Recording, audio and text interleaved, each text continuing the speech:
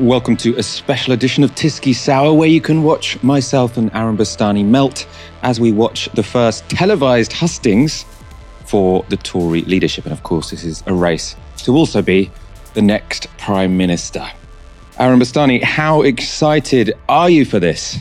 Very excited, Michael. I'm less excited for the climactic conditions under which we're doing this, but look, see this as a dry run for your show next Monday, where you'll be in the studio and it's going to be, 39, 40 degrees? I saw somewhere say 41 in London, which is just mind-boggling. 3 degrees warmer than the UK record. Yeah, I mean, it's worrying on a number of levels. Of course, it's mainly worrying because of what it portends for the future and what climate change is already doing. But I am, on a personal level, also a little bit worried about melting here on Monday night. But it's a big news day, so we will be here at 7 p.m. Tonight, 5 candidates looking to be our next Prime Minister will take part in their first live televised debate. Earlier this afternoon, there was a Zoom call hustings hosted by the website Conservative Home. These were the pitches given by the candidates. I want us to be an aspiration nation that unleashes opportunity right across this country. But the reality is we've had 2 decades of low growth. We haven't seen those opportunities. And we're now facing a major economic crisis following COVID and the war of Russia in Ukraine. Choosing the leader of the Conservative Party, however important that is, but the leader of our country, who is going to take Labour to task on their epic failures around the country, to take on the SNP, who are trying to tear us apart, to take on Plaid and the Lib Dems, who are letting down communities across the UK. But we can only do it. We can only do it if we get a clean start. I voted Leave, and my maiden speech as an MP was to celebrate Brexit as a vote of confidence in the United Kingdom and also in the British people. And I'm standing because I want to renew this party in government and win a historic 5th term. We need a return to Conservative policies, to confidence. We have responsible and capable citizens, and they want their government to be too. I want all of us to feel like we have turned a corner, past COVID, past inflation, past delay and disruption, towards growth and hope. Those are the candidates currently battling it out to make the final 2, which will be chosen by MPs before the final decision goes to members. The whole thing is still looking pretty open. These were the results of yesterday's knockout round. So Sunak won the support of 101 MPs. That's 13 more than he got in the first round. Members' favourite Penny Mordaunt came second with 83. That was up 16 on the day before. Next was Truss with 64, up by 14. Badenoch was on 49, up 9 from the first round. And Tom Tugendhat lost support from the first round. He got 32 in round 2, down 5 from the day before. But it was Suella Braverman who came last. That was with 27, and she was eliminated. Aaron, what's your impression of where the race is at the moment? So, of course, before the big hustings, which we're about to watch. Well, just to go with what Liz Truss says at the beginning there, Michael, she says 20 years of low and no growth. That's categorically untrue. We saw 60 consecutive quarters of growth up until 2007. Now, that was because of an economic model which fell flat on its face in the subsequent global financial crisis. But you had, I think, 60 consecutive quarters of growth. 40 were under New Labour. 20 were under John Major's government. So there was a load of growth towards the end of the 1990s and the 2000s, all the way up through to 2007. Then, of course, you get the global financial crisis. Yes, there are some very bad years between then and 2010. But the real economic failure is the last 12 years. And the Tories have been in charge for the last 12 years. So I think for me, that distills something that I find so fascinating in this debate is that you've got a bunch of Conservative politicians who, on the one hand, have to defend the record of government over the last 12 years, and on the other, have to acknowledge the multiple failings of British capitalism. And you would think any sort of smart, reasonable political journalist would point this out at length, repeatedly. We aren't really hearing it. So I think we're going to see some rather contradictory things said this evening. Yeah, I am imagining a lot of things which are wholly irrelevant actually to the challenges we face. That's what's been going on mostly in this race. Can we just get up this graphic again, actually? Because I just want to talk about the horse racing element of this. Who is likely to get into that final two? What are going to be the key issues and the key battles going on in the next few days? So Rishi Sunak, the magic number to definitely get onto the final ballot is 120. So he's just 19 off that. So he's pretty sure to get through to that final two. And then the battle is really between Penny Mordaunt and Liz Truss. Now, if you look at that without any knowledge of who these candidates are, obviously it looks like Penny Mordaunt is most likely to go through. She's in the lead. But Liz Truss does have, I think, something up her sleeve, because Kemi Badenoch and Suella Braverman, both very right-wing candidates, and it's expected that many of their supporters, well, if Kemi Badenoch does get knocked out, and now Suella Braverman has been knocked out, it's predicted lots of them will go to Liz Truss. Suella Braverman has, in fact, endorsed Liz Truss. So that's where the real battle is. Who is going to be facing Rishi Sunak? Right now, our fundraiser is still going, and we're getting ever closer to hitting our target. As you know, we're looking to expand our base of supporters to 10,000 people. So 9,800 of you are on board, which is incredible. We're so pleased to be so close to that target. And thank you so much for all of you for supporting us so far. If you haven't already, then do head to tomorrowmedia.com/support. That's where you can sign up to become a regular supporter. That link should, as always, be in the description box below. Let's move on to the leadership debate. Aaron, what should we watch out for? Who do you think has the most to lose in this debate? Oh, without doubt, Rishi Sunak.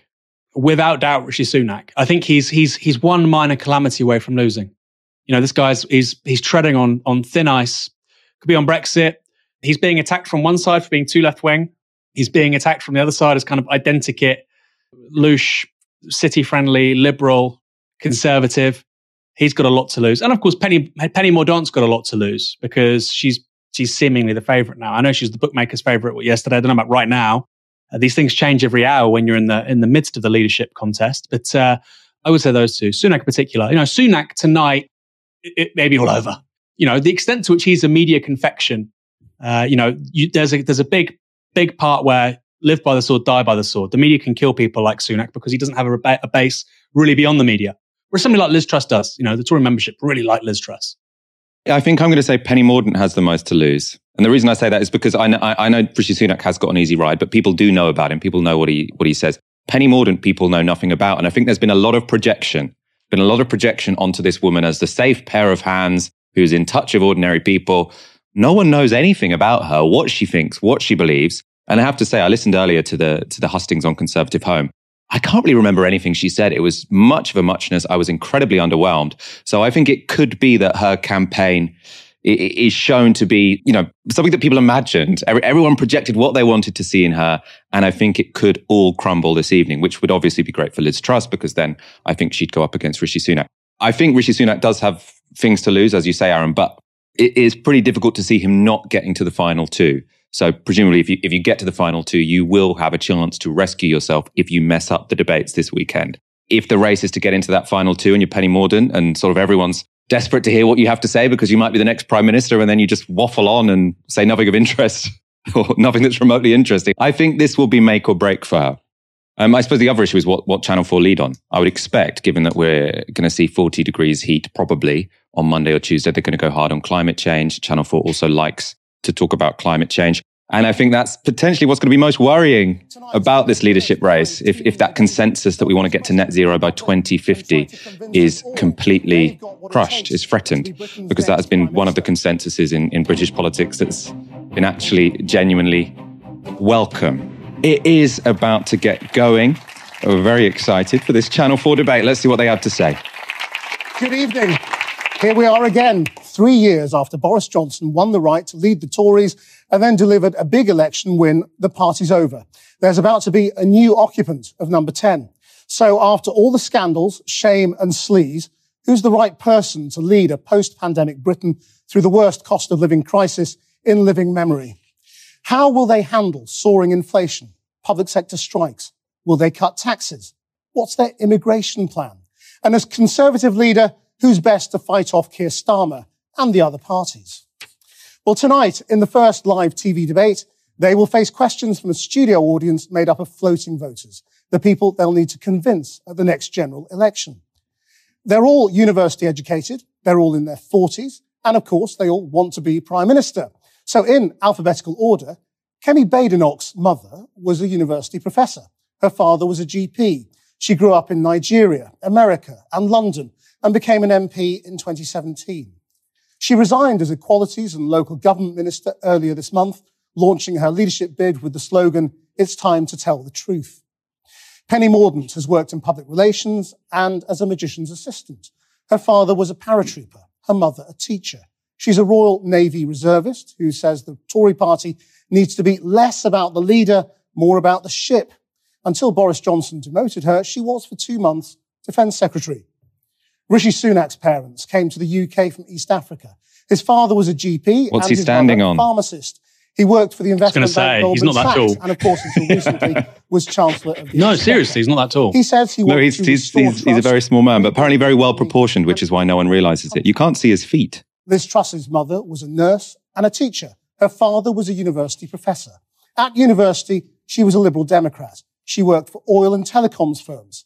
An MP since 2010, she's the current Someone who worked for an oil Secretary firm, and exactly claims what we that she need in Downing Street. to deliver. And Tom Tugendhat is the son of a High Court judge and a French mother. He joined the Territorial Army and served with special Maybe they're all just forces quite in Iraq short. and Afghanistan. He says he wants his party Yeah, they to must make all be a quite short. start. I mean, think this is no, like- he's not standing on anything. You can see his feet there. Yeah, I think they're all like 5'6". That's fine. There's nothing wrong with that. So This is the here's year of how the it's short gonna king. work. A member of the audience asks a question. It's Each just candidate will statistically have a chance unusual. to Yeah, answer. no, I'm into that. I've got bigger problems with them than their height, I suppose. I will follow up and clarify. At the end, each of them will make a short closing statement. Oh, I thought that was the first So question. let's get going. There's one subject that has dominated the questions from our audience, and we begin with Prasanth. Prasanth, what would you like to ask? Why should the public trust any of you? Liz Truss.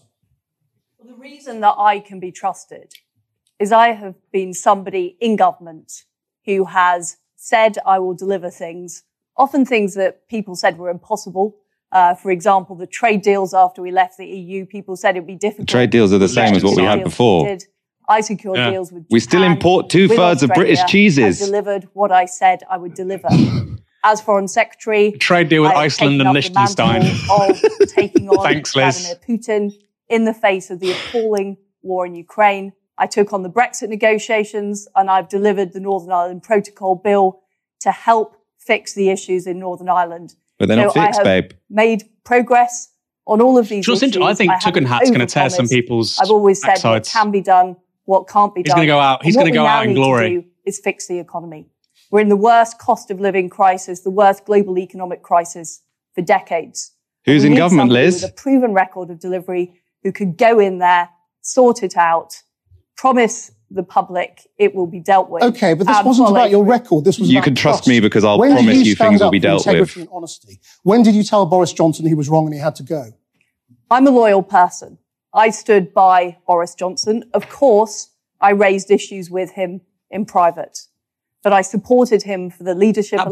blouse, she looks like an I was expensive part Easter of egg. his You know, when they have little cabinet, bows on the front. and I owed him my loyalty. Like a What lit I'm Easter saying egg. to you is in that every statement I've ever made in government, I'm always somebody who has acted with honesty and integrity. I've delivered what I say I will deliver, and that is the way I will behave as Prime This Minister. could be the next Prime Tom Minister, Tugendhat, Michael. why should they trust Jesus you? Christ. Well, I've been talking about many of these issues now for many months because trust in politics has been collapsing. Trust in our party has been collapsing. Let's be frank. We all know that we need a clean start, and many people are asking the right questions on this. We know that many people are asking the right questions, and it's up to us to give the answer. And the answer is, we need. Now, what I've been what? calling out, and what I've been Flipping when he said demonstrating the over answer last is- few years, is that I'm on fights, and I'm willing to call out. Give us the friends as answer, well as Tom. It's easy to stand up to your enemies. It's sometimes harder to stand up to your friends. We all know that. And so what I've been doing is I've been holding a mirror to many of our actions and asking those in our party, those in our leadership positions, to ask themselves, is that what the public really expects? Are you serving the people of the United Kingdom, or are you serving your career? Because that's the real question tonight. Your career. That's the I real love how question posh for all people of us. talk. Right, your career. Who is this One government of those, for? isn't it? It's Posh, not for us. self-righteous It's not for any of people. us. It's actually for you. This government, this party, only works when it works for you. Again, why did it take you so long to stand up? Even when you said you might like to be leader one day, you didn't call for him to go. I think I made it very clear, very early. Oh, you hinted? No, I don't think I hinted. I think I made it extremely clear very early. He's got no lips as well. I love how, like, this guy is blue blood. Secretary and later as Prime Minister. Receding hairline, no lips. In various debates and in various parliamentary sessions, I think I was very clear from the beginning, because I do owe loyalty and I do believe in loyalty. But I swore loyalty to our country. And that's where I will always owe my loyalty. Rishi Sunak, why should they trust you when you were the second most powerful person in the country? You didn't stand up to Boris Johnson until the very last minute. When did you ever stand up to him about the COVID parties or Chris Pincher being Deputy Chief Whip? Prasant, I always tried to give the Prime Minister the benefit. All talking to the audience member, very smooth. That became increasingly hard. I got to a point recently where enough was enough. We all saw what happened with the Chris Pincher situation. By recently, he means last Wednesday. With the Prime Minister about the future of our economy and how best to tackle it. And it was clear that we had a big disagreement on that. And I decided to resign. I lost confidence in the Prime Minister once his personal approval ratings went to minus 60. And we're having those same disagreements. How virtuous of you, Rishi. Is because I wanted to be honest with you and everyone else in the country about I wanted to be Prime Minister economically with inflation and be responsible about dealing with them, even if it wasn't politically convenient for me. And you've seen that play out over the last few days and weeks of this contest. I'm willing to say difficult things. I'm willing to be honest with all of you about what we're going to have to do, even though lots of people attack me for it, and even though it doesn't make my life any easier. Aww. And that's what you'll get from me in government. Did you ever go to him? And responsibility in my approach. Did you go to him and say, the parties have got to stop? You've got to get rid of these sexual abusers? Of course, I've had disagreements with the Prime Minister in private over the course of my time in office. But what I would say is, I'm not going to walk away from everything that the Prime Minister and this government has done over the past few years. I'm proud of the achievements, notably breaking the Brexit deadlock. And you remember the paralysis our country faced at the time, rolling out furlough in record time, the vaccine rollout, and most recently standing up to Putin in Ukraine. Those are all achievements that the Prime Minister led that I'm proud of. He does have a record but with furlough, right? Like, what does Liz Truss have? Was enough, and I took the decision to resign. The Tory members don't actually like his record that much. That's why he's kind of a bit more popular with the public. And be responsible. Yeah, I know, but not with the Tory members. Jenny Badenoch, you are probably the least well-known of the candidates amongst ordinary voters. Wouldn't the thing that would restore trust were you to win be for you to call a general election? Got a kind of Theresa May stance. Because they don't know who you are. Should work on that. That is not the way that I would go.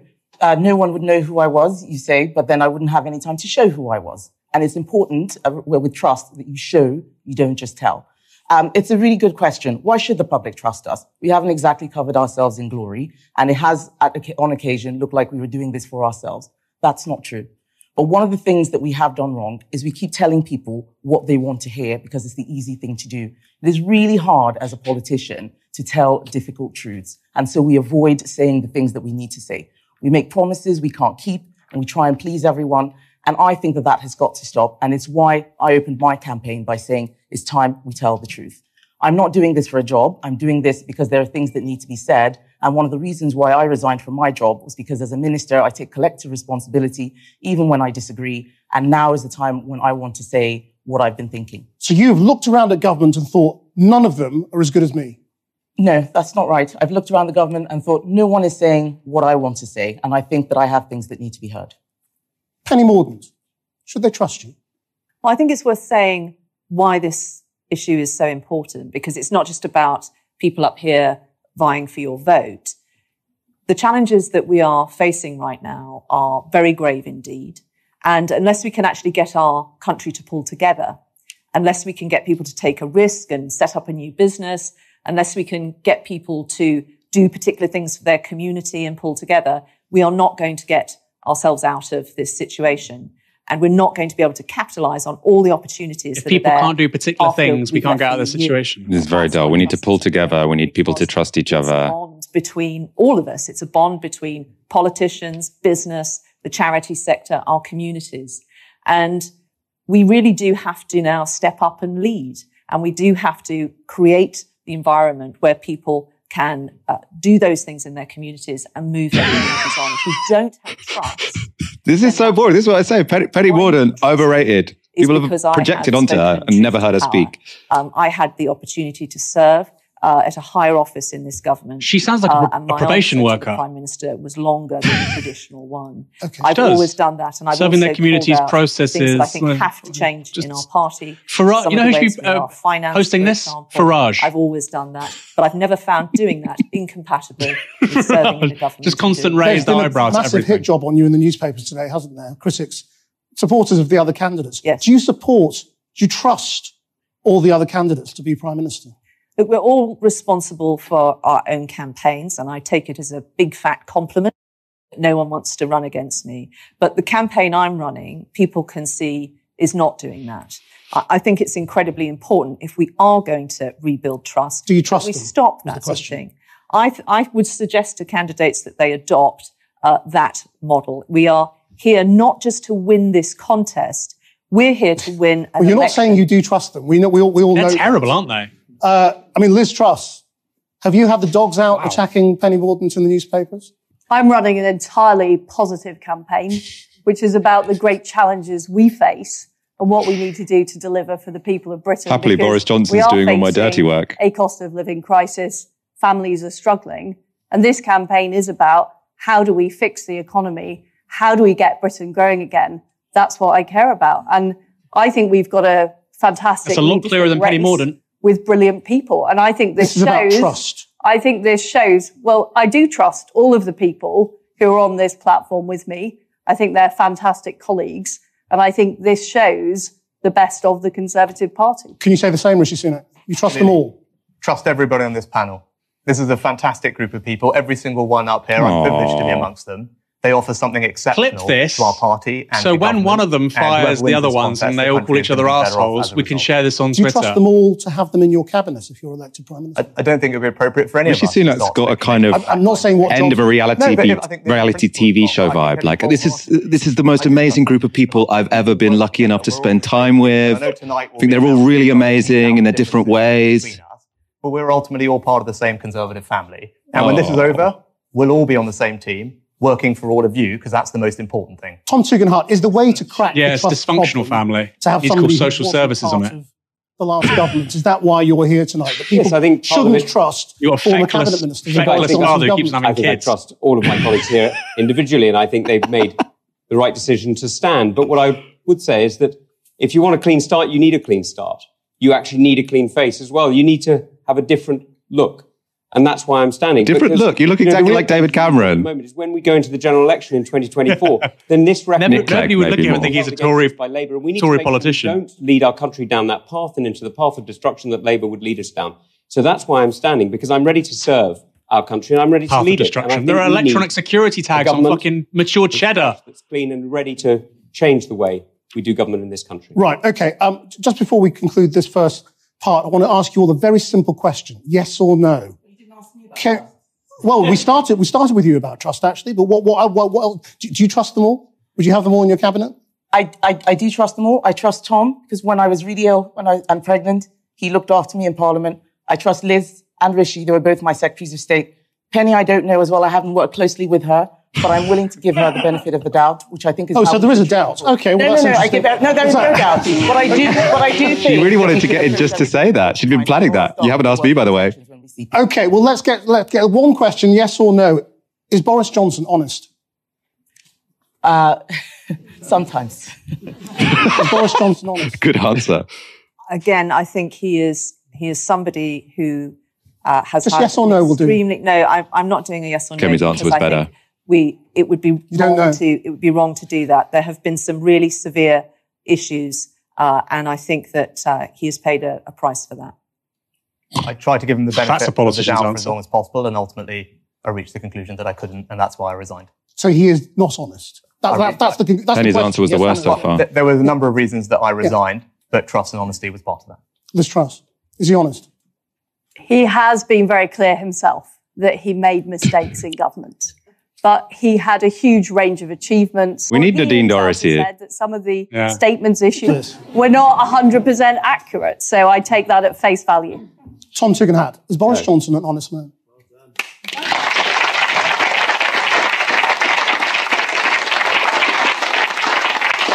Easiest round of applause. Right, we are going to stay with Trust. Popular, because I'll say that he did deliver on the promise. Okay, well, we'll get to that. If you want to support him, fine. Penny, it's the break. We'll get that later. It's the break, We are babe. going to stay with Trust because it was, by an overwhelming margin, the thing our audience of floating voters wanted to talk about tonight. But we're going to take a very short break. Back in 90 seconds, you can trust me. Well, I'm glad he told us how long the break was. We were discussing that before the show. 90 seconds we've got, Aaron. Who came out on top and who came out on the bottom when it came to Trust? Can we trust Krishnan Guru Murthy? He's the brother-in-law of Philip Collins, the Blairite speechwriter. So I'm not so sure about that. Anyway, it was always interesting when he would interview Philip Collins.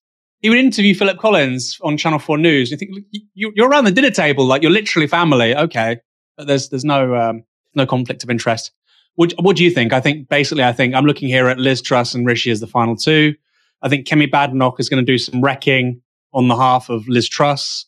I think Tom Tugendhat, if he's going to do any wrecking, it's going to suit Rishi Sunak. What do you think? I think Kemi Badenoch is the most persuasive and interesting person to listen to. Like some of her answers, do you trust Boris Johnson? Sometimes, that had some humor in it. And I love that bit of, by the way, you haven't asked me that question. I like those three. Penny, not sure. Like, I think that was quite good. She's a very scary person. I wouldn't want her to be prime minister, but I think she is one of the people who seems like she can talk a bit more like a human. Penny Mordaunt, as I was expecting, waffly, boring, dull. Tom Tugendhat, I suppose, he got a round of applause in that room for saying that Boris Johnson isn't honest. Probably that's not going to win him many votes in the membership. Potentially, some with the MPs, but he's not playing to win anyway. He's playing to sort of increase his standing, both in the party and outside of it. He wants a cabinet job, basically, even though he knows that probably the person who wins won't be on his wing of the party. We're going to continue our live reaction to the debate. We're sticking with the subject of trust and transparency for the moment. Our next question comes from Eliza Moore, who works for a marketing company. Eliza, your question. What will you do to make a clean break with Boris Johnson? Penny Mordaunt.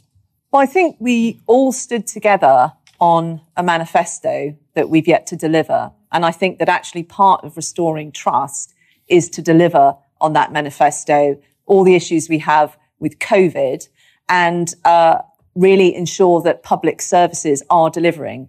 People can't get to see a GP or a dentist when they want. They want the basics to run. That is part of restoring trust. But I think we do need to set out a new modern agenda. I'm not a legacy candidate in this contest. I'm focused on the future. And one reason why we did Brexit was because of that future. And I think that whether people voted to leave or remain, they want us to get on and deliver those opportunities. So I think it is about a fresh start, but it is also about continuing that narrative of why we left the EU and delivering on public services. Kemi Badenoch. I would change the way that we run government. I would appoint people because they were talented, not because they were loyal. I would trust even the people who did not support me to work with me because we're all on the same team. And I think that would be a clean break.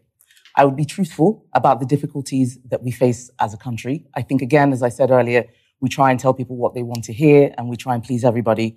So there won't be any more cakeism with me. We'll be serious about the challenge. Interesting critique of Boris Johnson. Those are big criticisms. Are you saying this government basically rewarded loyalty rather than talent? Promoted people who supported Boris Johnson? I think loyalty was prized more. Loyalty is a very important thing in politics. You can't have people that you can't trust around you.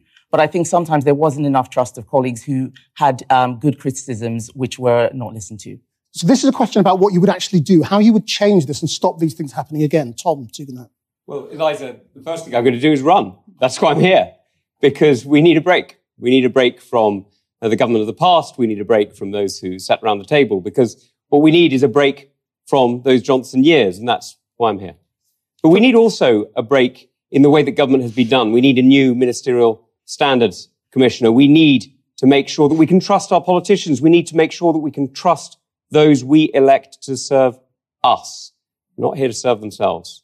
They're not here for any other purpose than to make our government, our country, our people more prosperous, more safe, and happier. Rishi Sunak, what this is getting more and more meaningless as it goes on. Three things. I think the first is to be honest. And as Kemi said, you can't have your cake and eat it. And when it comes to the economy, we've got some challenges ahead. You are owed my honesty, or whoever your prime minister owes you their honesty about those challenges and a responsible approach to deal with it, even if it's not politically convenient.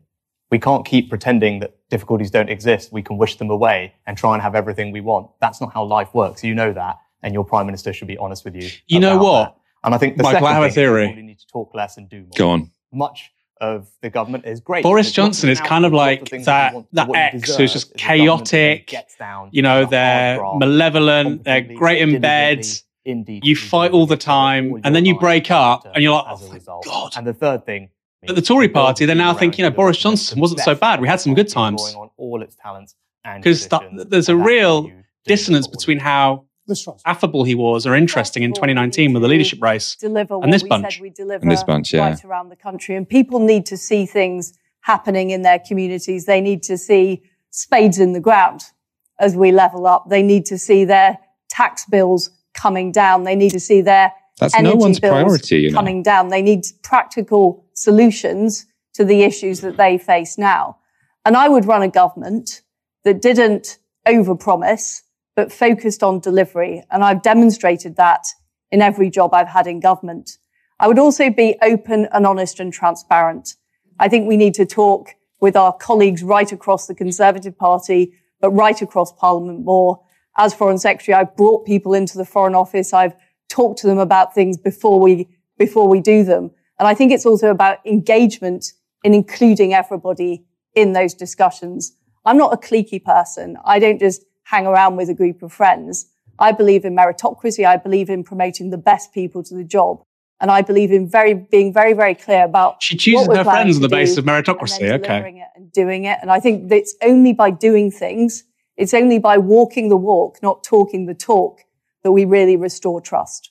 Tom Tugendhat, do you think there's any problem, having said the only one here who was Dominic Cummings said of Liz Truss, I read today, as close to properly crackers as anybody I have met in Parliament. Of course there's a problem with it. Of course there's a problem with people being asked to obey rules that those who make them don't obey. Of course that's a problem. We all know it's a problem. This isn't really a secret, I'm telling you, I'm afraid. This is absolutely clear and obvious. And we see it. We see it all over the place when we talk to people. Everybody's talking about it because trust really matters. Trust is what holds our families together. It's what holds our communities together. It's what holds our businesses and our lives together, frankly. It's why we're able to rely on essential services like the ambulances and the doctors. It's why we're able we aren't able to rely on them because you've underfunded them for 12 years. It's got nothing to do with trust. That's why I chose to serve in businesses. Sorry, I can't pay your wages this week. Will you take some trust? He's talking about you, interestingly. Explain why it's okay to have a Prime Minister. Sorry, I can't pay my rent.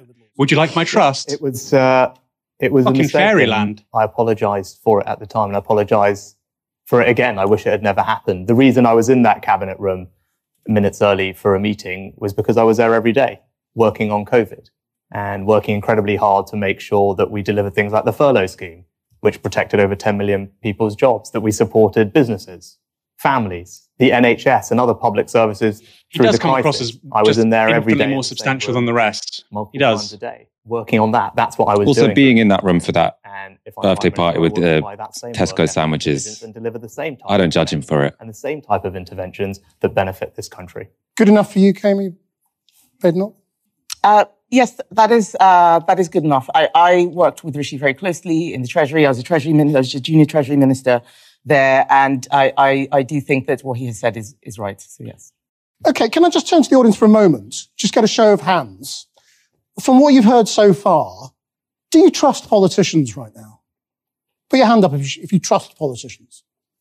Which nerd's going to put their hands up? No sensible person does. Come on. Right. Penny Mordaunt, let's try and clear up some of the things that have Corbyn was a trustworthy guy. That's why the media hated him. Because there have been all sorts of allegations made about you having a problem either with your memory or what the truth was about what you did in government regarding gender recognition. People say that you were in favour of self-ID, that you freely said a trans woman is a woman. But you kind of redefined your position now and said, no, you weren't in charge, in favour of self-ID, and trans women aren't the same as... I can't imagine why people are not comprehending what I say and have been regurgitating this issue for weeks and weeks. But I'm happy to state my position and evidence to back it up. So I took through a consultation looking at the Gender Recognition Act. I've never been in favour of self-ID. I would have made the system much better, but I would not have divorced it from healthcare. I'm a woman. I'm a biological woman. If I had a mastectomy, I would still be a woman. I am a biological woman in every cell in my body. I'm also legally a woman.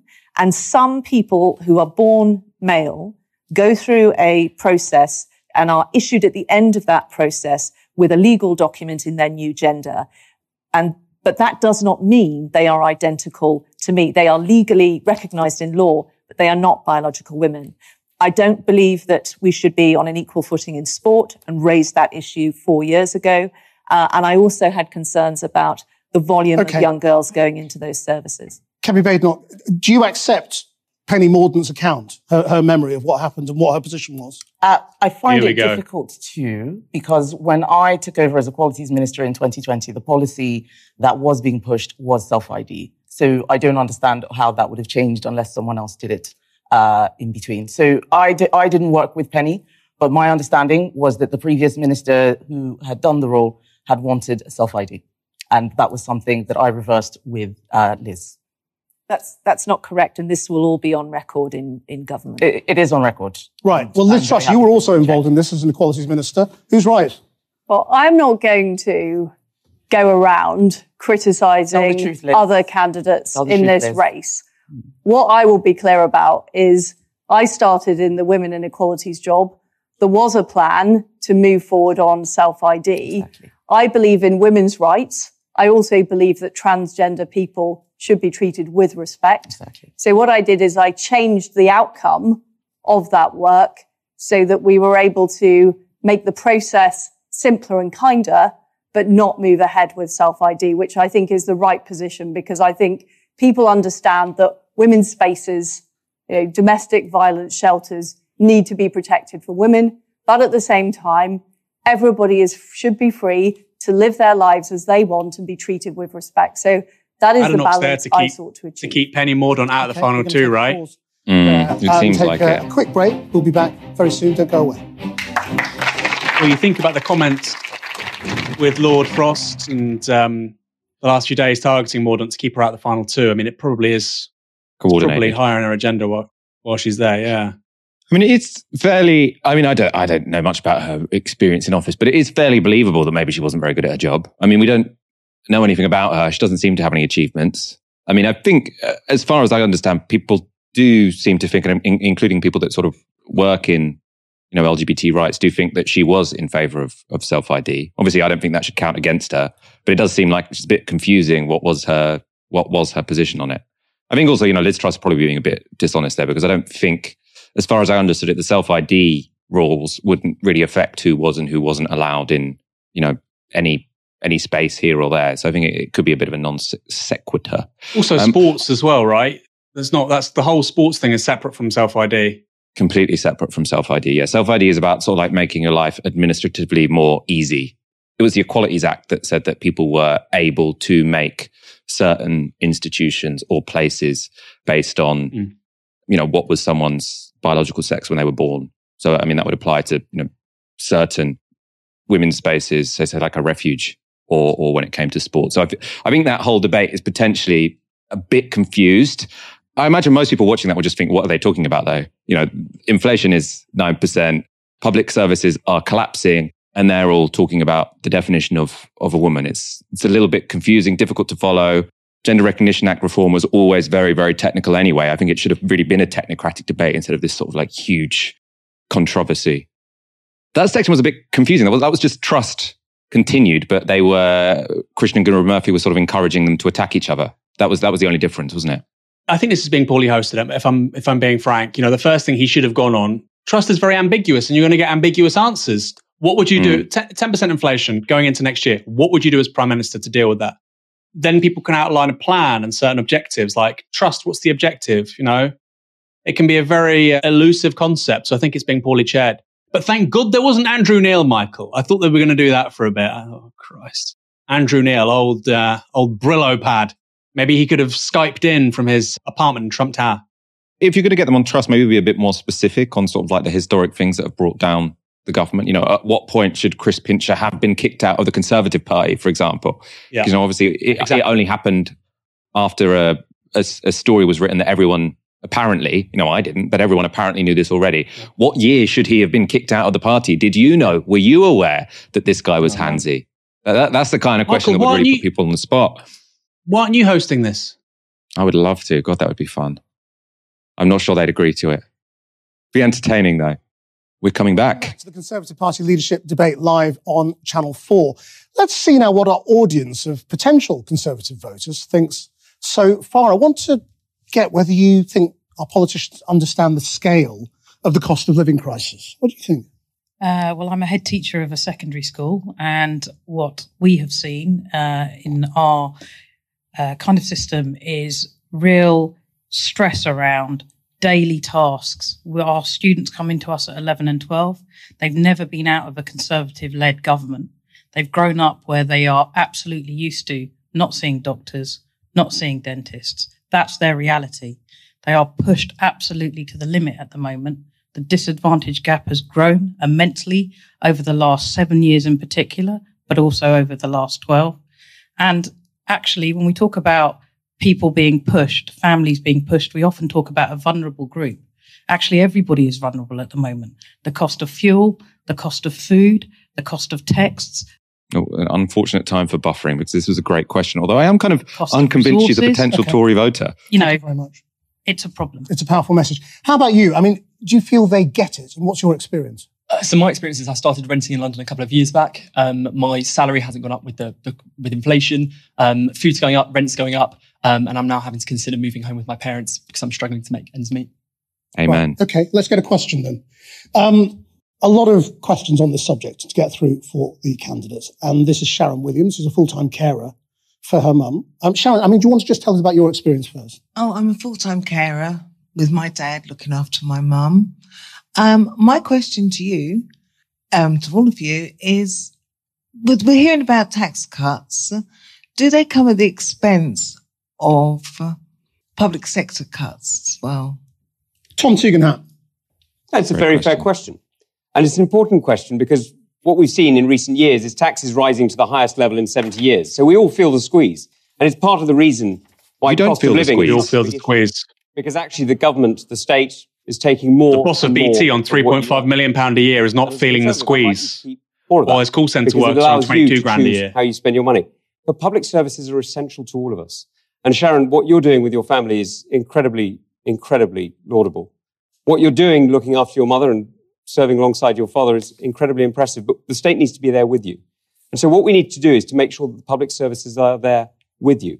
And that's why we need to rethink how we're doing public services. We need to push power out from the centre and out. Here we go. To the regions. Defund. Because actually what we need... Privatise. We need to rethink. We need to innovate. It means defund. Empowered to take decisions for you. We need ambulance drivers... It means privatise. Empower. It means privatise. For you. The moment so much of it is so centralised, what we need to be doing is to be reaching beyond the centre and making sure it reaches into your home. But what are you going to cut? That's where it really matters. What are you going to cut? It's quite simple. Social services more money and they will work better. I'm going to be reintroducing the 4-hour A&E and referral target and holding the NHS leadership to account for delivering it. Give them more money. What we really need to see... Targets without the resources is bullshit. What we really need to see is that level of delivery. Now, we know we've got great doctors. That's not the question. We know we've got fabulous ambulance drivers and paramedics. We don't have enough of them. That's not the question. The question is about the leadership of the NHS and making sure it delivers for you. So that's what I'm going to be focusing on. The question is money. And I know that we can do it. Because with right leadership... Secretary of State for Health is the leader, and they're shit. Our government, he's just a David Cameron, George Osborne Tory. Now, I know I'm ready to serve and ready to lead. And I know there are many people who are ready to serve you too, Sharon. Liz Truss, you're the standard bearer for tax cuts. What would you cut in public services? First of all, I understand how much people are struggling at the moment. And that is why I think it is wrong to put up national insurance. It's wrong to be charging people the energy levy on top of their bills at the moment. We need to help people now. And that's why if I was elected as Prime Minister, I would immediately reverse the national insurance increases, which I called out in Cabinet. I was opposed to them in Cabinet.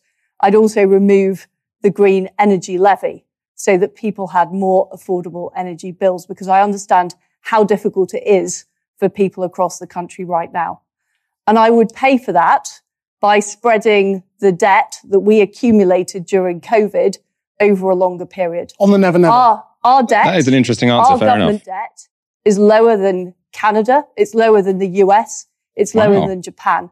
And I think it's simply wrong at this time when people are struggling and when we are able to put more money into debt because COVID is a 1 in 100-year event. We need to pay for it over the long term. That is I really think it's new. wrong that ordinary people are bearing the brunt of all of that cost of COVID so soon. Yeah. Rishi Sunak, can you tell this? Obviously, I'd use that money to fund public services, not give tax cuts, but there we go. Yeah. Because public services all tax are cuts incredibly important. to low-income And there earners, isn't a right? more I mean, she's important kind of public proposing that service for national than the insurance. And that's why, after the pandemic, I had to make an incredibly difficult decision, a particularly difficult decision for me as a Conservative because we believe in low taxes. But the NHS is under enormous pressure. The backlogs, many of your family will be on a waiting list to get a cancer treatment or surgery. And it was not acceptable to me not to properly fund the NHS, the amazing doctors and nurses we have, give them the resources they need to help get those treatments done, to help improve all the problems that we saw. It was a mistake that Liz Truss didn't even talk about the NHS. She just ignored public services. It was politically inconvenient for me. And even though I'm now getting attacked for it and many people up here want to reverse it, I wanted to make sure that the NHS, our number one priority, was properly funded. And if I'm Prime Minister, you can be assured that the NHS will continue to be my number one public service priority. But why is this idea that you can cut tax and stick it on the debt a fairy tale? Just explain there's no such thing as COVID debt. Debt is debt. And the answer to too much borrowing can't be yet more borrowing. It's as simple as that. We are borrowing less as a proportion of our GDP than the US is, than Canada is, than Japan is. They have taken a sensible decision that at this time of a global economic crisis, just when we're trying to help businesses grow, just when we're trying to help families, it is not the right time to put up taxes. I believe also they're a really taking big the red right line with approach, Labour, right? And we should take a similar approach. Labour said we won't, we're like deficit hawks. Is different. But the number one challenge we face here, the number one challenge is inflation. You guys all see it, right? All your bills every week, every month, they're going up and up and up. The most pressing economic priority for the new Prime Minister and the new government is to grip inflation. We cannot make it worse. Inflation is the enemy that makes everybody poorer. It erodes your savings. It erodes your living standards. It means that those of you that have mortgages will see your interest rates go up higher and higher. So I don't think the responsible thing to do right now is launch into some unfunded spree of borrowing and more debt. That will just make inflation worse. It will make the problem longer. It's my landlord that makes me poorer. It's not inflation per se. Because of our monetary policy, that we haven't been tough enough on the monetary supply.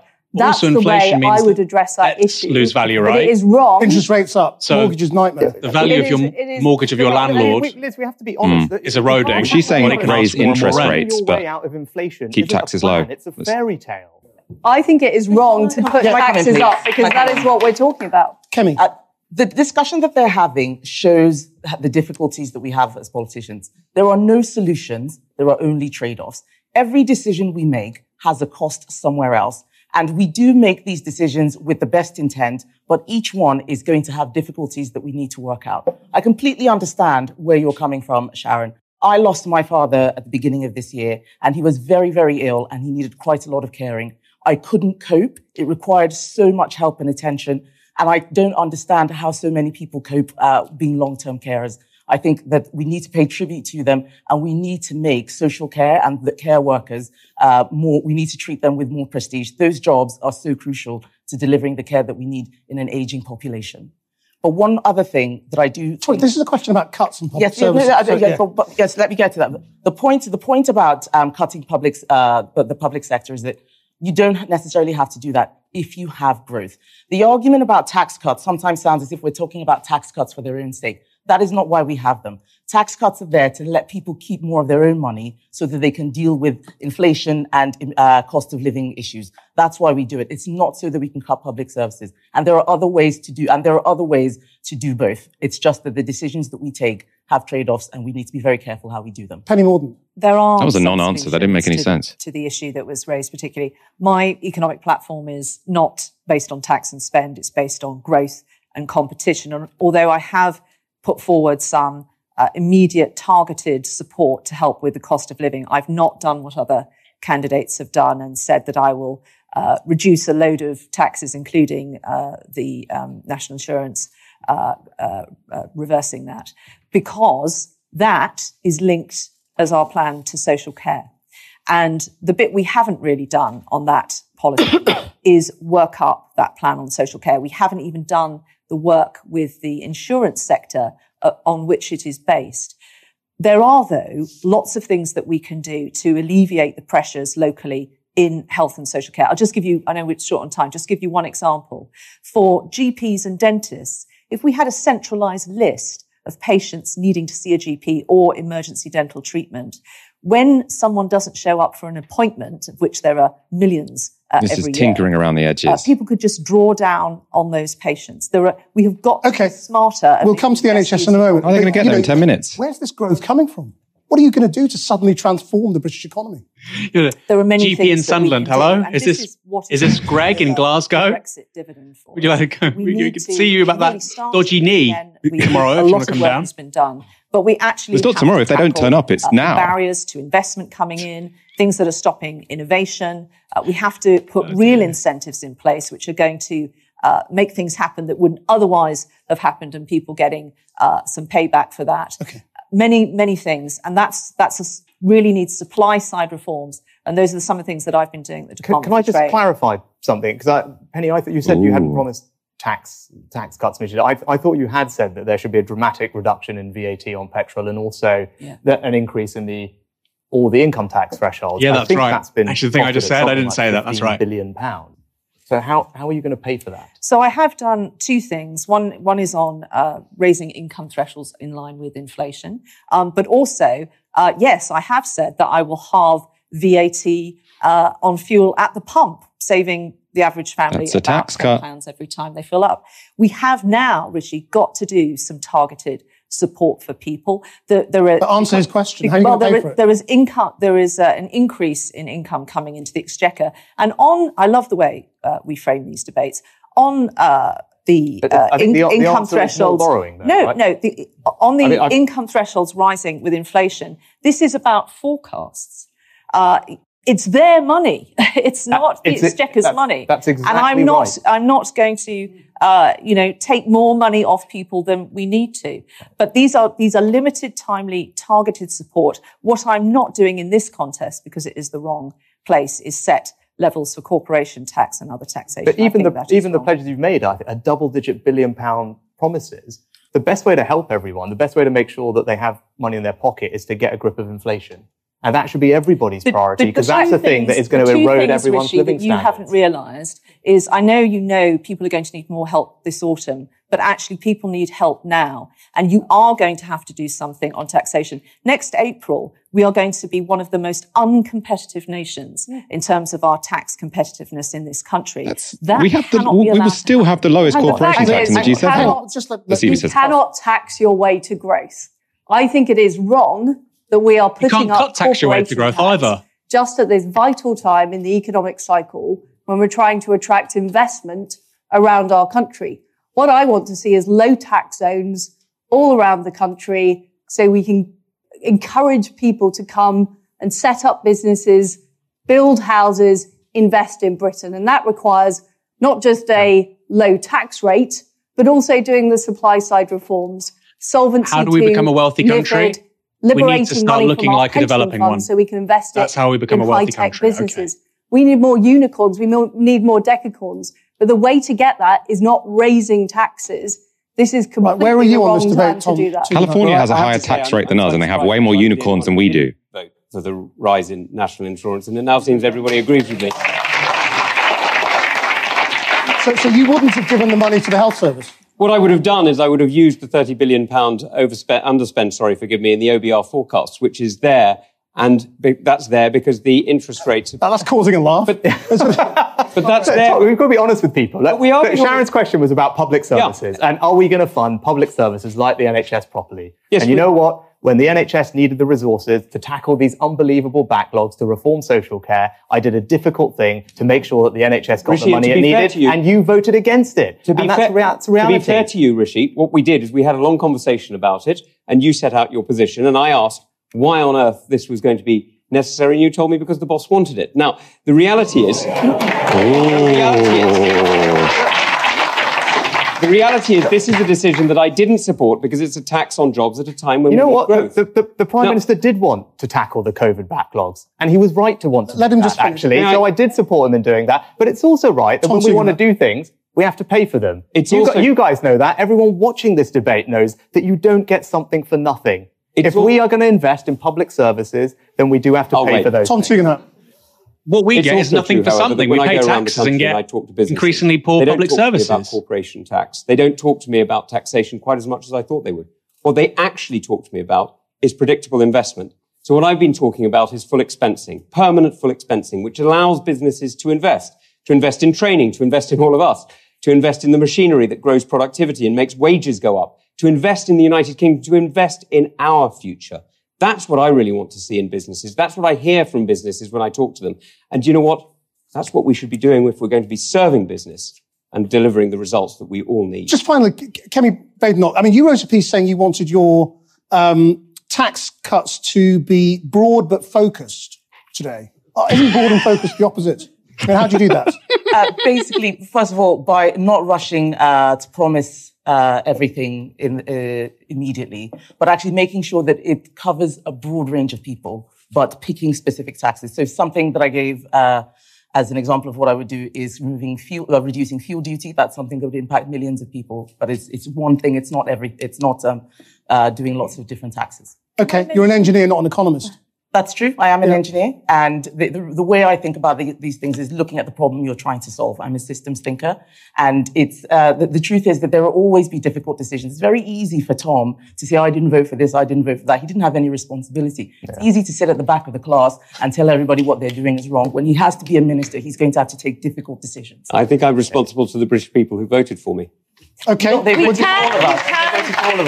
We can also do some things for free. And I hope at a moment of unity, everyone agree that if we could simplify the tax system, we would dramatically reduce the costs for businesses. You've been in charge for 12 years. So there's lots of things that we can do. Simplify a tax system. You've been running the tax system. Okay, more on this after the break. Just stay with us. That was genuinely interesting, that bit. I mean, because you do have some distinct positions which, have some substance between them. So Rishi Sunak is saying we need to, we can't spend more than we take in tax. And that's why I have increased taxes. Now, taxes are higher than they've been for a long time. And then you've got Liz Truss saying, obviously I think he should have taxed wealth and high income earners instead of national insurance. But, it's consistent what he's saying. He increased taxes because he wants to fund public services. You've got Liz Truss saying, I can cut taxes and I won't have to cut public services because we're going to let the debt go way out into the future. And then you've got Penny Mordaunt, who I don't actually think understands the debate at all, because she says, I'm not going to commit to any tax cuts. And then Rishi Sunak quite rightly points out she's committed to, double-digit billion figures in tax cuts, because what she's promised essentially is to say the threshold for when you start paying the higher rate of income tax, that will rise in line with inflation. Now, the Treasury at the moment, when inflation happens, they get way more in their coffers because more people are pushed into that higher band. Now, she can say that's not a tax cut, but it does lose the Treasury billions of pounds, which is why Rishi Sunak is standing there going like, what's going on here? Exactly the same with the fuel tax. Who are you finding most convincing, Aaron? Well, I think the most sort of intellectually coherent are Liz Truss and Rishi Sunak. And I don't think that's a surprise. Liz Truss is saying, I want to reduce tax. I think we need to have lower taxes to have more innovation, to have more growth. And we're going to fund that through deficit funding, because actually our deficit is smaller than Canada and the US and other countries in the G7. Now, you and I would disagree with that. We disagree that low taxes mean high growth. Look at the last 12 years. We had 15% corporation tax under Cameron, under Osborne. And actually, that's when you saw the biggest malaise in UK productivity and economic growth in more than a century, in a really long time, actually, since the Industrial Revolution, if you want to really look at it in terms of productivity. So we would disagree with her on that, but actually, at least it's intellectually coherent. Penny Mordaunt, like you say, she says one thing, actually, she's leaving out a big part of her prospectus, kind of undermines her seriousness, right? She could be the Prime Minister, Michael. She's saying, I don't think we should have tax cuts. And then he's saying, well, you've got tax cuts. And like I say, they're rather large.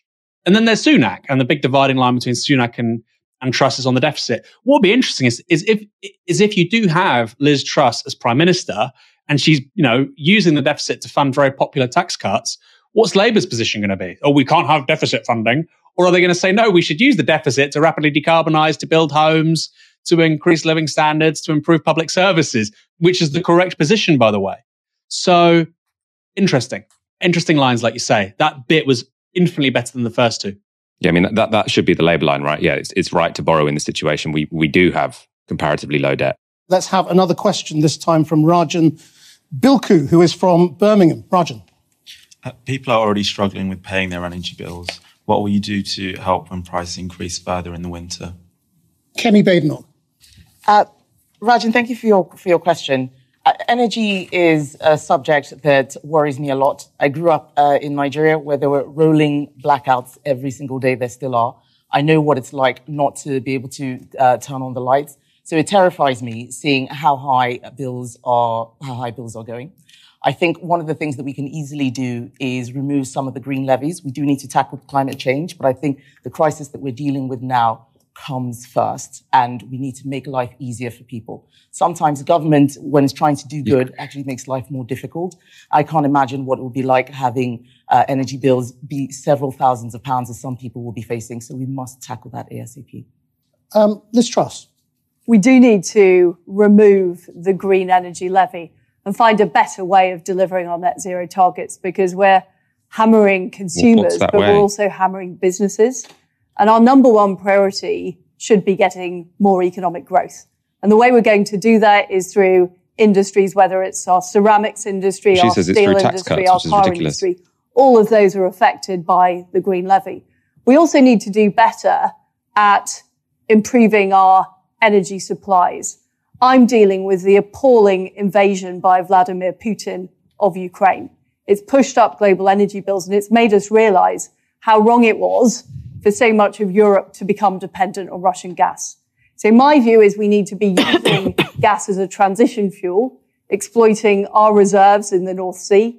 We also need to be building more nuclear-fired power stations. We also need to do more small modular nuclear reactors, which are produced in Derbyshire, and that can actually bring jobs and employment to the area as well. So no, they literally I think we've got a huge challenge ahead, but at this very, very difficult time. There's like one in Russia. We shouldn't be hammering consumers with the green energy levy. Okay, let's just clarify. How much will that save off a average bill that's going to go to about £3,500? Well, it's around £150. You'll knock a whole £150. It's £150 off a bill of £3,500. All of the proposals. Do you think that's going to solve his problem? All of the solutions I'm putting forward are about reducing the impact on consumers. We can't completely eliminate it. We are facing very strong global headwinds. But I can assure you, as Prime Minister, I will do everything in my power to make life easier and better for people, whilst taking the difficult decisions that are going to power our economy in the long term, such as investing in the energy we should have invested in years ago, like nuclear, like having more gas energy, like he's not mentioned it's going to be 41 degrees next week. Now, because the fact is, growth in this country has not been high enough for several decades. How is she going to fund that, though? Because the issue is, if she says, I'm going to do deficit funding and that's how I'm going to invest in all of this new green energy, that would be coherent. But what she said she's going to do deficit spending, but that's all going to fund tax cuts. So if you're using all of that to fund the tax cuts, then where are you getting this investment for the green energy? As much as we can. Well, the tax cuts will mean more growth, which will mean more tax revenues, which will pay for the green energy. I mean, it's obviously fucking nonsense. Tom, you're sort of making faces there. What was that about? I was merely expressing slight surprise, but I think one of the things that we should be looking at right now is indeed, as Rajan says, bringing down bills as quickly as we can.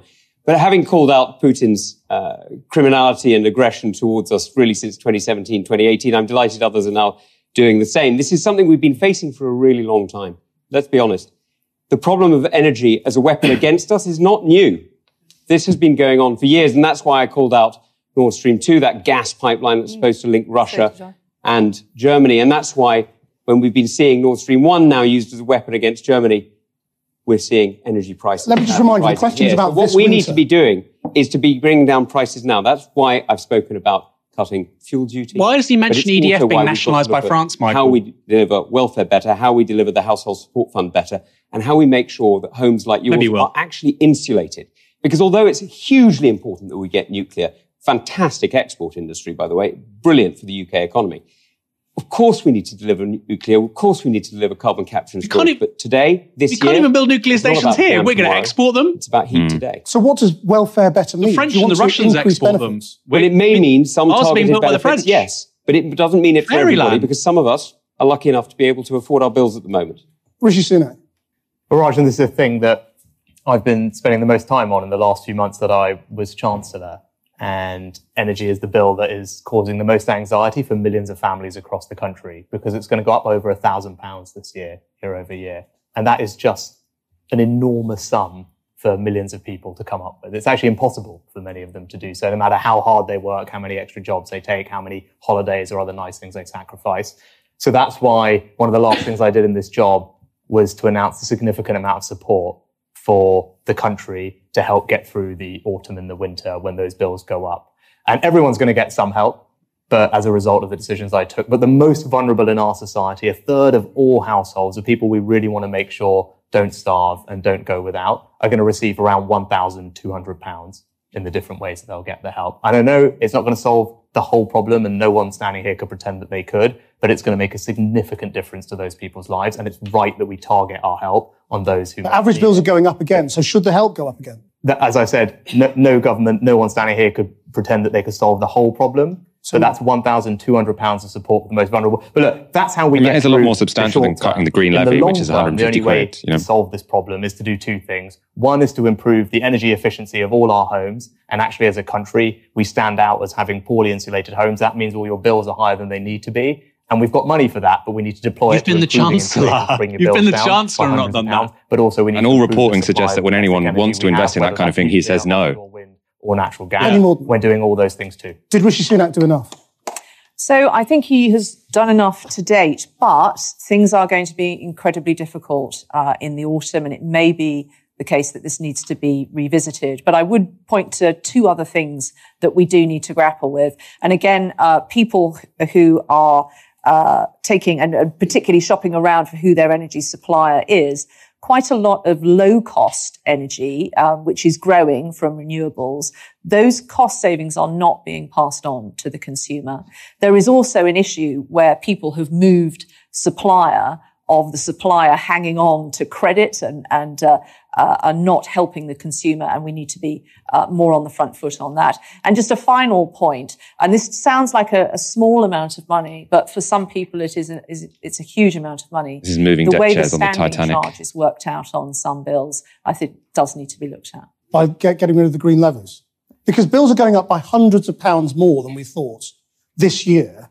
And none of you are saying you want to do anything more. You're sort of hinting. Hang on, Chris. Hang on, Chris. Just be clear, actually. The government, and it's wrong that you should mis-worry people on this, because it's really important for people to know that over the course of this year, people are going to receive up to £1,200 of direct help. Yeah, a third of all people, the most vulnerable in our society, whether that's those on benefits, whether it's pensioners or and what is their average it's bill? right, and it's What right. is their average bill? It's right that we can't. You all know that no government could credibly, honestly stand here and they could say they could make this problem disappear, and it'd be wrong for anyone to. But what is their average bill for the people who are getting the average bill? 4% rise in energy prices by around £1,200. Give or take. We don't know yet, but that's roughly the scale of what the average bill increase is going to be this year versus last year. And those most vulnerable in our society, as a result of the decisions that I took, that this government that we are all a part of did, means that those most vulnerable people are going to get around £1,200. £1,200 is incidentally how much more I have to pay for a small room in Hackney next year. All of this money that we're talking about is In a still, shared flat. still taxpayers' money. It's not coming from a magic money tree. We saw this, and we know that things are going to be difficult, but we also saw in furlough. It's a meme we can allow to die. Liz Truss just said she'd found it. That was going to pay for the tax cuts. That also contributed to inflation. All of these things we do have knock-on effects. So we have to be very careful about the solutions that we put forward. We shouldn't be made out as not caring because we're doing the right thing with looking after the country's finances and looking after your finances. The energy rebates and so many of the other things, such as the council tax rebates, which we are giving in order to make people's lives easier, are actually difficult decisions that are going to have costs elsewhere. And we must stress that. It isn't right to make it seem as if the government is keeping something away from people. It is your money. Okay, let me just do a quick show of hands. You've heard them all.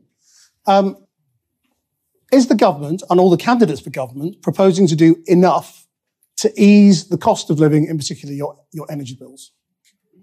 Show of hands if you think they're doing enough. That's one person over there. Two. Okay, fine. Three, That's interesting. I think, in These are total. supposed to be swing voters. Does that give you pause for thought, Rishi Sunak? Or do you just think people are always going to want more help? I think it's an extraordinarily difficult situation. As we all know, we're grappling with once in a generation type inflation. And for anyone to stand here and pretend that it is easy to make that go away for people is not being honest with you. And I'm not going to do that. But what we can do is target the help that we can afford on those who most need it. That's what we've done. Now, everyone will have their own view. If people think that £1,200 is not a significant amount of money, fine. But I know, because I spent my time going around the country talking to people about this and figuring out how to help them, I know that there are millions of people who are very grateful for that because it will make an enormous difference to them and it will help them put food on the table. It will help them pay those bills and keep them out of poverty. And I'm glad that we did it. But you can imagine him in a debate with Keir Starmer saying, you promised £500 off people's bills. If you care about this, is for us to get a grip of inflation and get it out of our system as quickly as possible. And that's why I'm so worried about promises that mean we should just borrow, because all that's going to do is make this problem worse and make it last for longer. What about rent controls, price controls? That's what's going to bring inflation down. Penny Mordaunt. I think that we have to be careful that this contest, and I think this is absolutely right, this contest is not the place. You all want a flavour of the principles that we'll be working on. I'm working on the principles of growth and the ability of this nation to compete.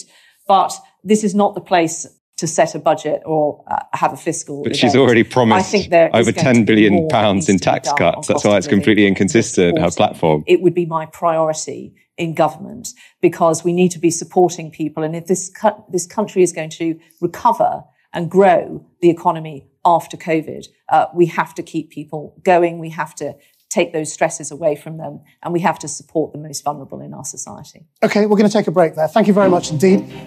Don't go far. We'll be back very soon.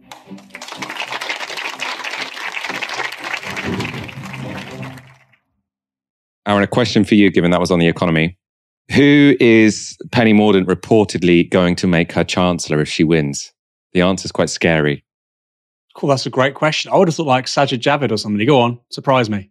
Andrea Leadsom is set to be her Chancellor. That's what Politico are reporting. Because Andrea Leadsom is running her campaign. And actually, if you look at Penny Mordaunt, the people who are following her is a right motley crew. Go on. Is that Alex Wickham reporting that? I'm not sure precisely who is reporting that. I mean, he's at Bloomberg. Oh, no, now, he left Politico. He's at Bloomberg, yeah. No, because but Michael, look, I think everything that all the reporting on Penny Mordaunt, I think there has to be a little bit of a pinch of salt, Michael, because clearly she's made a lot of enemies by the looks of it, right? We didn't know that until this week, but she clearly has. Andrea Leadsom launched her campaign, so she's not making efforts to suggest that she wouldn't be. And it does seem to me that no one on Penny Mordaunt's campaign understands economics because it is completely incoherent what she's coming out with. Obviously, I think the priorities of Rishi Sunak are wrong, and I think the priorities of Liz Truss are wrong. But they do seem to have, some economists advising them because both of what they've come forward with is somewhat coherent. Penny Mordaunt's just complete nonsense. I think if MPs have any sense, this could be a really damaging debate for Penny Mordaunt. Tom Tugendhat, popular in the room. Kemi Badenoch, actually a bit underwhelming because I don't think she has that much to say on the economy, actually. She hasn't come forward with much of interest. I'm hoping that there's going to be some proper questions on climate change coming up because, as I say, this is Channel 4. They've hosted climate debates before. It is set to breach 40 degrees next week. So it would make sense for this to be a time to say, what are your commitments? And not just let them get away with saying, we'll invest in, or, we'll promote innovation in green energy. How are you going to do that? What money are you going to put forward to do that? Where are you going to find that money? Are you going to borrow for it? If you've already promised all of that money in tax cuts, how's that going to happen? These are the questions I would like to see coming up next. I'm hoping that Channel 4 don't go down the route of, asking them about trans rights, although I suppose they have already somewhat covered that. Aaron, what are you most hoping comes up in the rest of this debate? Who do they want to win Love Island? No, I mean, seriously, I I'm glad they mentioned energy. Of course, the environment matters for me most. I mean, I don't know. I mean, what's there to ask, Michael? You know, Keir Starmer maybe going on Labour. What have Labour got wrong? Or say a good thing about Labour in the last sort of 2 years and a policy of theirs you agree with? That's the kind of question you ask, Michael, because you're a very, professional, assiduous interviewer. In terms of really it's not tasty, Michael. I'll finish with this. I'll make this point very quickly. We've had Brexit. We had Farage. We had Scottish independence. We had, Nicola Sturgeon, Jeremy Corbyn, Boris Johnson. Politics had ideas. It was quite exciting. The media pined, they whimpered, they simped, they whinged, they craved a return to politics being quite boring. And it turns out that politics being quite boring, I mean, you've still got Liz Truss, so it's still a little bit crazy, but not as crazy as before with Boris Johnson. It turns out that even with quite boring people, they still have absolutely no idea about how to solve social and economic challenges. So the idea of we just want boring politicians in and of itself is a bad place to be. How will you deal with the NHS backlog when funding has not reached the front line? Doctor, thank you, first of all, for what you and all your colleagues and everyone else in the NHS did for us over the last 2 years. It's heroic, and we owe you an enormous debt of gratitude. So what you do is personal to me. My mum's was a chemist and my dad was an NHS GP. So I grew up in a medical family in primary care. Most of my extended family, one way or another, are all doing the same thing. So I know how valuable the work you do is and what a difference it makes. As we were touching on in the last discussion, I really believe in the NHS. As I said, I grew up in it and I know it's everyone's priority. And coming out of COVID, I know the challenges that you're facing. I know that there's people piling up on waiting lists, but I also know that you and your colleagues want to work really hard to get those down and make sure people get the care they need and make sure that we get the social care need as well, because we saw that didn't work as well as it should have done during COVID. And as I said, I took what was a difficult decision. It was not a politically convenient decision, as you're seeing tonight, for me to create a new way for us to fund the NHS and social care so that you and your colleagues and everyone who relies on the NHS would have the certainty that it gets the funding it needs, not just today, but for years into the future. Okay. So if you want to ask, do I care about the NHS? Am I going to back it? I mean, I will, because I've done it at enormous cost to me politically. Right. It's how you deal with the backlog is the question. Kemi. The backlog is terrifying. I don't know how much of viewers can see my teeth. I chipped my tooth several months ago. I haven't been able to get a dental appointment to fix it. I know how hard it is to get appointments at the moment. I see it in my constituency with people, not just dentists, but GP appointments. You won't have a plan. Not getting face-to-face appointments and not being able to get the treatments that they need in hospital. COVID has done so much damage to our country. So many people on waiting lists, and it is an emergency situation, but we feel it too. The Tories did so much damage to this country, and our families are affected. I think one of the problems that we have to address now is that the NHS is having more money put into it than ever before, but it also has so many more pressures, not least of all an aging population with more complex medical needs. All of those things need to be dealt with in tandem. The backlog won't be dealt with if we don't find better and more efficient ways of running our NHS. Yes, we need more doctors. Just give it more money. Yes, we need more nurses. We always do. But there must be things that we can do differently that will improve how we tackle these issues so that people don't have to pay nurses more. Get more nurses. There's many things. Pay to train more nurses. Pay to train more doctors. It's not rocket science. Slightly more long term. In addition to being pay nurses more than they would earn in Lidl, the maybe they'll stay. Organisation in Europe. Prevention is a really important part of balancing our NHS and making sure it can cope going forward. Secondly, there's much more we can do to enable our healthcare professionals and the services there to get more out of the system. I'll give you one example, which may more have out of the system. Kemi. They're already the money they're we at gave their at the limits. start of this year, which is about 50 million quid extra to help with dentistry. We put caveats on how it could be spent. So if you had dentists and dental chairs sat there waiting in the contracted hours that provider was working, they couldn't use the money to treat patients. They had to open again at the weekend, for example, in order to access that money. That's not sensible. So we should stop as a government putting caveats on what healthcare professionals can use that funding for. What we want them to do is to treat more patients. And the final thing is innovation. The top 180 innovations that we've had on medical devices and all sorts of stuff that's improving care around the world, how many are used in the NHS? Liz Truss. None. Well, clearly the That's not true. It's a NHS strange did a stat. fantastic job. That's not true. And all the doctors and nurses Yeah, I don't in the believe it. National Health The Service did a NHS, fantastic the NHS uses job liquid during biopsies the for COVID cancer. crisis, but it did It's piloted them displace since 2020. a lot Absolutely of not the true. normal operations that people are expecting. And we need to work as hard as we can. And I know our health department does this work as hard as we can to reduce that backlog. And that's So why are you why prioritising the tax extra cuts? money has been put in the NHS. If there's I money support around, the why not extra put it to money. the I just don't NHS? support the way we funded it. As you know, I support spreading the So how are COVID you going to debt fund it? over a longer period of time. We That's really already covered the also tax need cuts. to help patients in rural areas. I'm a rural MP. Some of the ambulance waiting times in Norfolk are appalling. I'm very focused on improving those results, improving that service right from end to end in the National Health Service. Okay. We also need to make Christian sure Grosmurphy, more is at this available point, should at say, GP is that because of surgery. austerity? So people aren't Was that a having to go mistake? to accident emergency. Because it's not They just aren't having austerity, to go it's to the not COVID. hospital. They're getting more service Tom in the Suganer. local community. Thank you. Look, the NHS is personal to all of us. When my friends were injured in Afghanistan and they came, Oh, they were fuck picked up by the me. Royal Air Force first. Did you know They I were was a handed over soldier? to the NHS for care. So thank you. You brought many of my friends back to life, and for that I will be eternally grateful. It's been extraordinarily Get on with the answer, important please. moment for me. You've also given me 2 children, so I'm also grateful for gosh. that. This guy, Go on, you mate, that's pretty news to her, isn't it? Now, there's a reason why.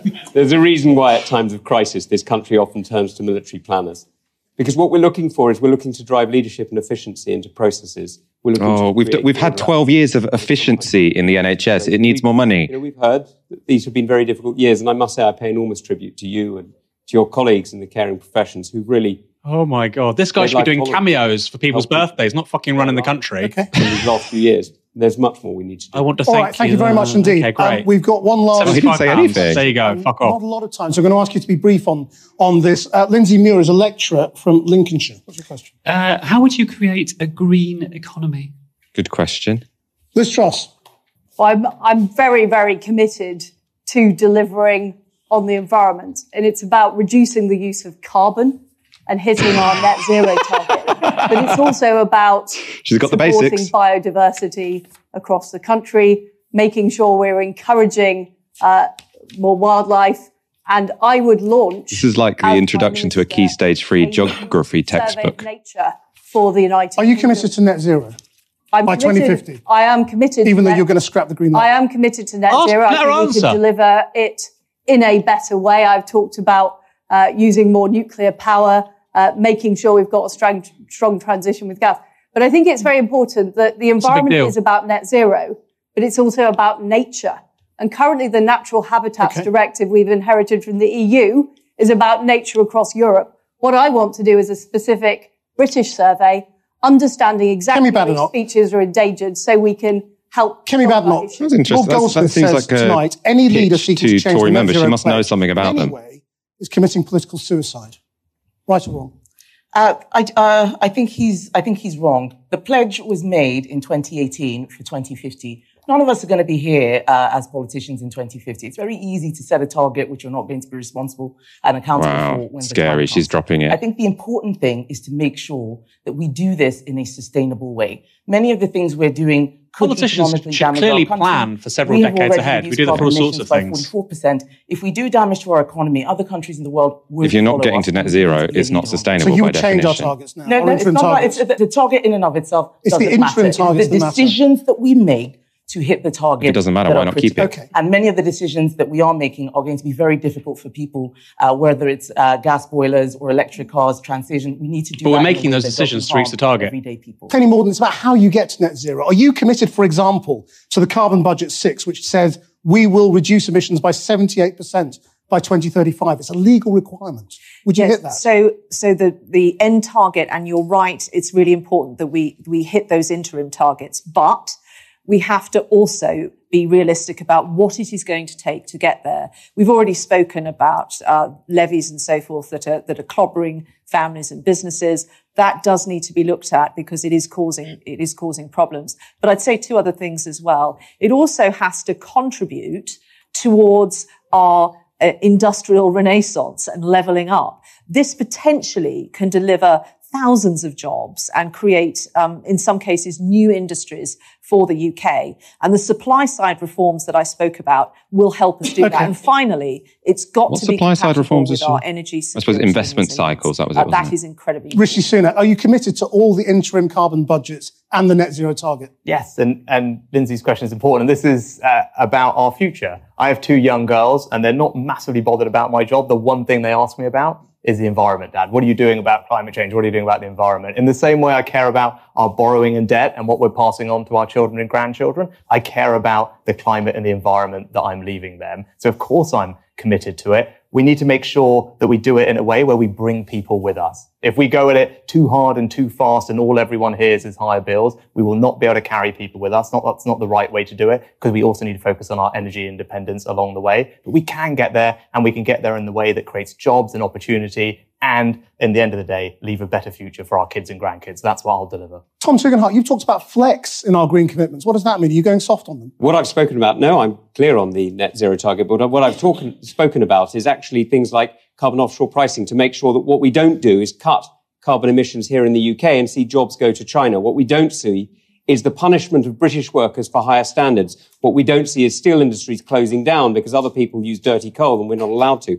What we need to make sure is that when we set rules, we don't allow others to undercut them with cheaper prices. What we need to make sure is we maintain standards. What the hell is he talking about? Because around the world, it doesn't matter where the carbon comes from. It's going into... This is an anti-China talking point, isn't it? He hates China. China's decarbonising we need to be making sure is that we quicker than America is. And that's why he's like a tariffs on China guy. Or maybe America. Because what we really I mean, need he's a to big see is Atlanticist. we need to see the move to green energy here, of course. We need that carbon capture and storage off the northeast of Scotland. We need the nuclear power stations, but we also need to see them exported. You know, the work that the Department of Trade has been doing in the last week in exporting, or helping to export, I hope very soon, nuclear power stations to Poland, small-scale reactors, is going to make a huge difference here in Europe. We don't Hinkley Point is being built by the French. How can we Questions about export stuff? We don't build our own. Well, all of that's about selling building. gas to Europe. Lindsay's absolutely right, but the greener economy doesn't work if it's just in these islands. These islands are precious to me and deeply, deeply personal to me, but the atmosphere doesn't really mind about what I think. It matters where the carbon is. And the carbon in the atmosphere needs to come down all over the world. And that's why we need to be working around the world, and we need to be holding other countries to the same standards as we are. Yeah, it's called the Conference of the We're gonna hear Parties. We've some had closing 26 statements of in a minute. them. Before we do, very quick show of hands. Fuck me.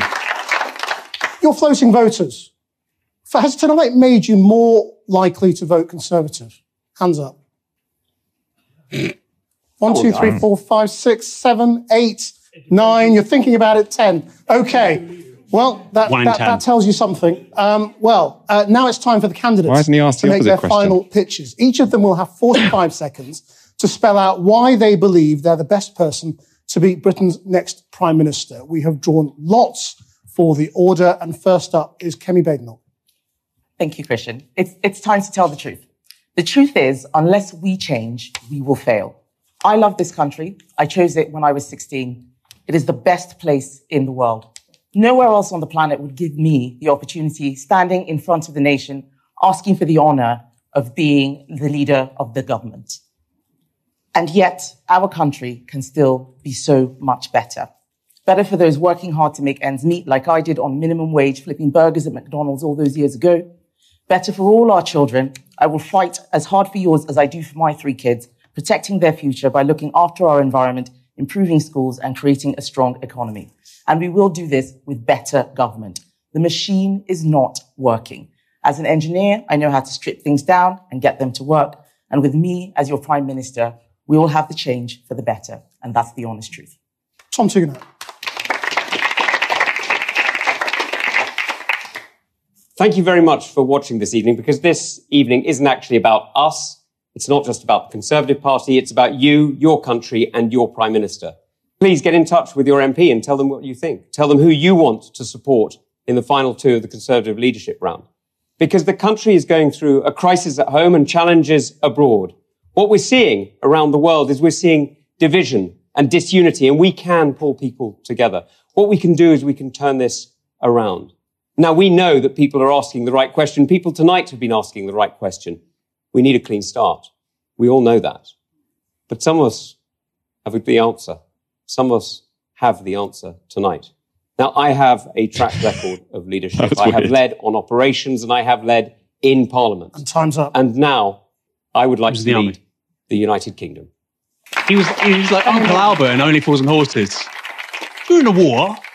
I'm very aware that while my party chooses a new leader, you are watching us pick your next Prime Minister. And that is why this contest must be about you, your lives and your ambitions and your immediate worries. And as a Conservative, I hope you like at least one of us. But it should matter to you. So thank you for watching.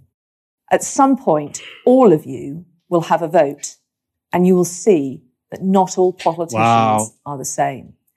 I'm not the traditional as well, offer. man. I'm not the legacy candidate.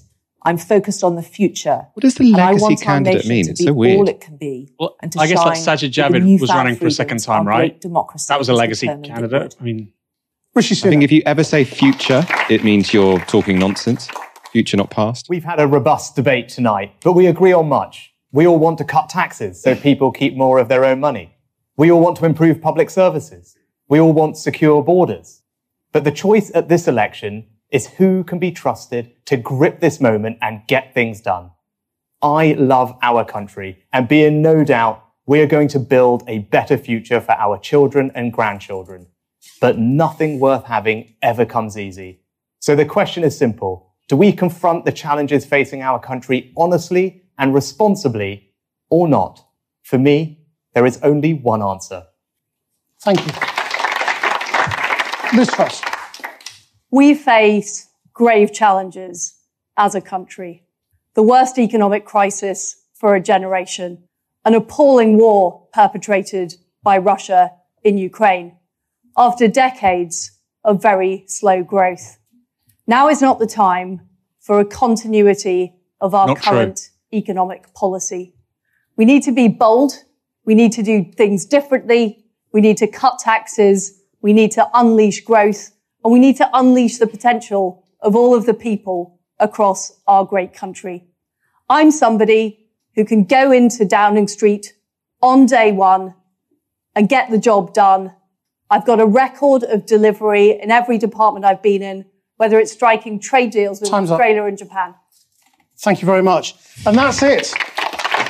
Time is up. Thank you for watching. Thank you to the audience here.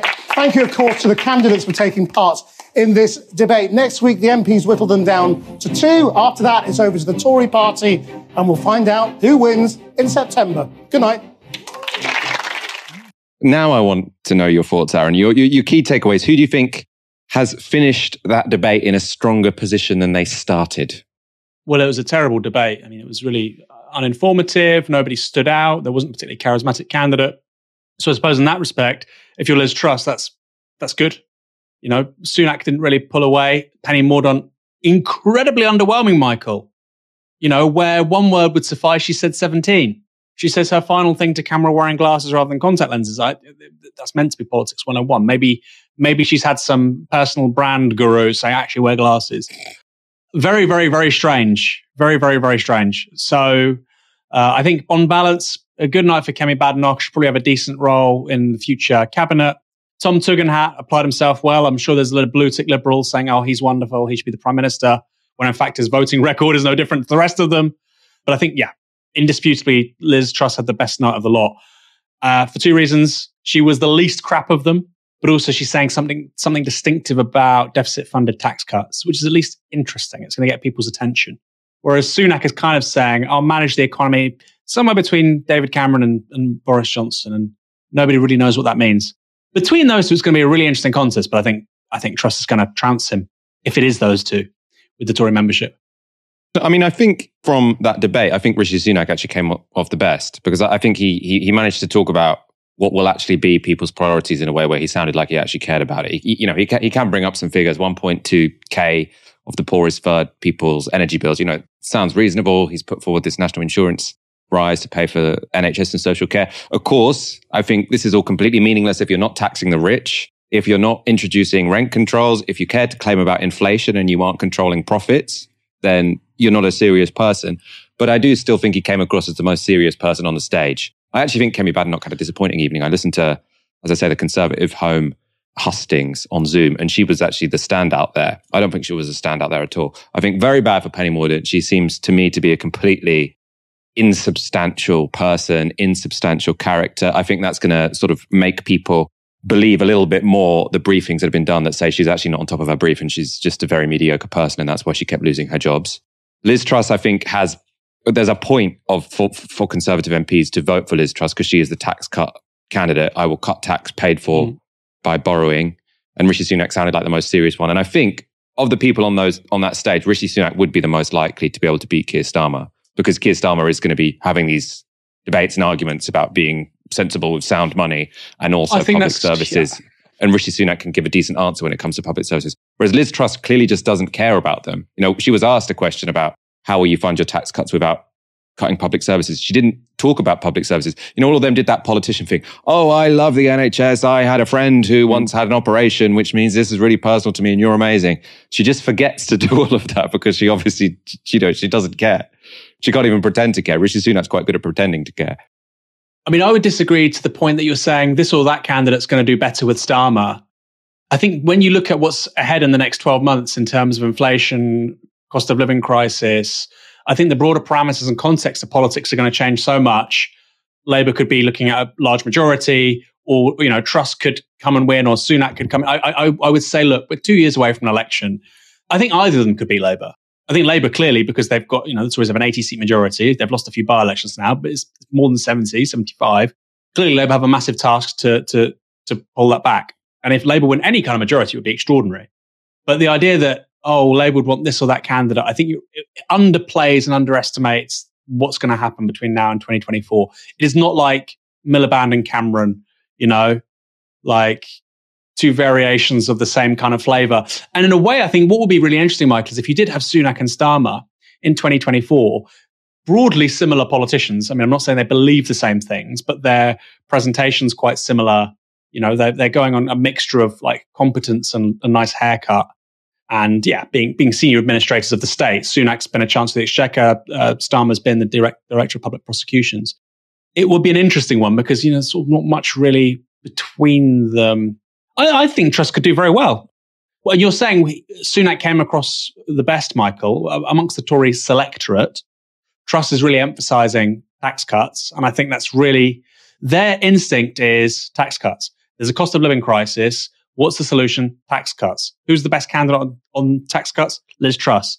So, I mean, I disagree with you a little bit. But Sunak, purely because he's been the Chancellor during an extraordinary period of time, particularly the COVID crisis, yeah, of course he can stand on that.